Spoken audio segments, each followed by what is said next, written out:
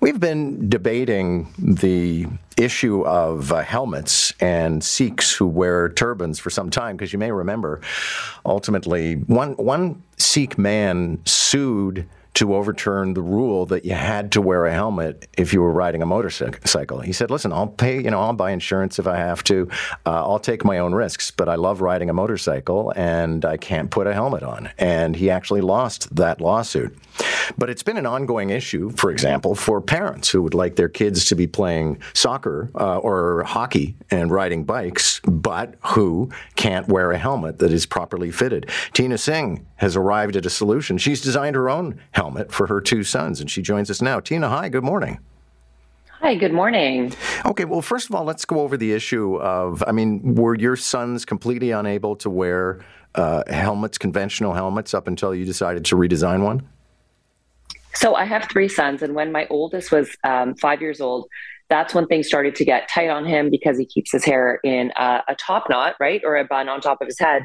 It is hard to get a helmet to sit appropriately on your forehead. So we were squishing helmets on and trying to find creative solutions before this. How did you go about redesigning then? So I knew that we needed to create some kind of dome or top portion to hold the hair, accommodate the hair, so that the helmet would sit appropriately on your forehead and fit the way a traditional bike helmet should fit.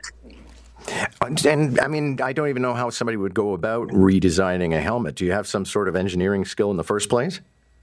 Absolutely not. I knew what I wanted it to look like. And so I did call in some help to sort of draw it out to make sure that it did function the way I needed it to function. I'm an occupational therapist by profession. I'm not an engineer. So I did need some help to sort of draw it out and change things around. Okay. So are they as safe as conventional helmets?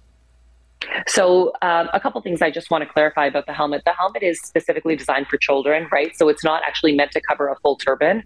It covers a patka, so just a cloth covering on a child's head and not a full-sized turban. And the helmet itself is certified for use with a bicycle, inline scooter, kick scooter, inline skates, and skateboard. And it is CPSC, ASTM, and EN 1078 certified. So the CPSC testing covers US and Canada for bicycle helmets. And are you taking this to market? It is. It's going to market very soon, actually. It's going for pre-sale soon. Okay. How much would one of them cost? Is it the same as a conventional helmet? So this helmet will retail for $69.99. We are doing a pre-sale bonus for people who order ahead of time because there's no guaranteed delivery at $59.99. So this is transformative. I have to think there were some parents who perhaps, if their kid couldn't wear a helmet, they wouldn't let them do those activities. Yeah, sometimes they wouldn't let them do those activities. And I was one of those parents. My kids wanted to go down, ramps at the skate park. And I was that mom who was like, well, either we change the way we tied your hair or you don't do it, right? And so it was becoming an issue for my kids. And there's probably some parents out there who are saying to their kids, no, you can't participate in this because you don't have a helmet. And hockey is a great example of that. There's many parents who pull their kids out of hockey because of helmets. Thanks a lot for this. Congratulations. And who knows, maybe you get rich. I just hope I make a difference. Thank you so much.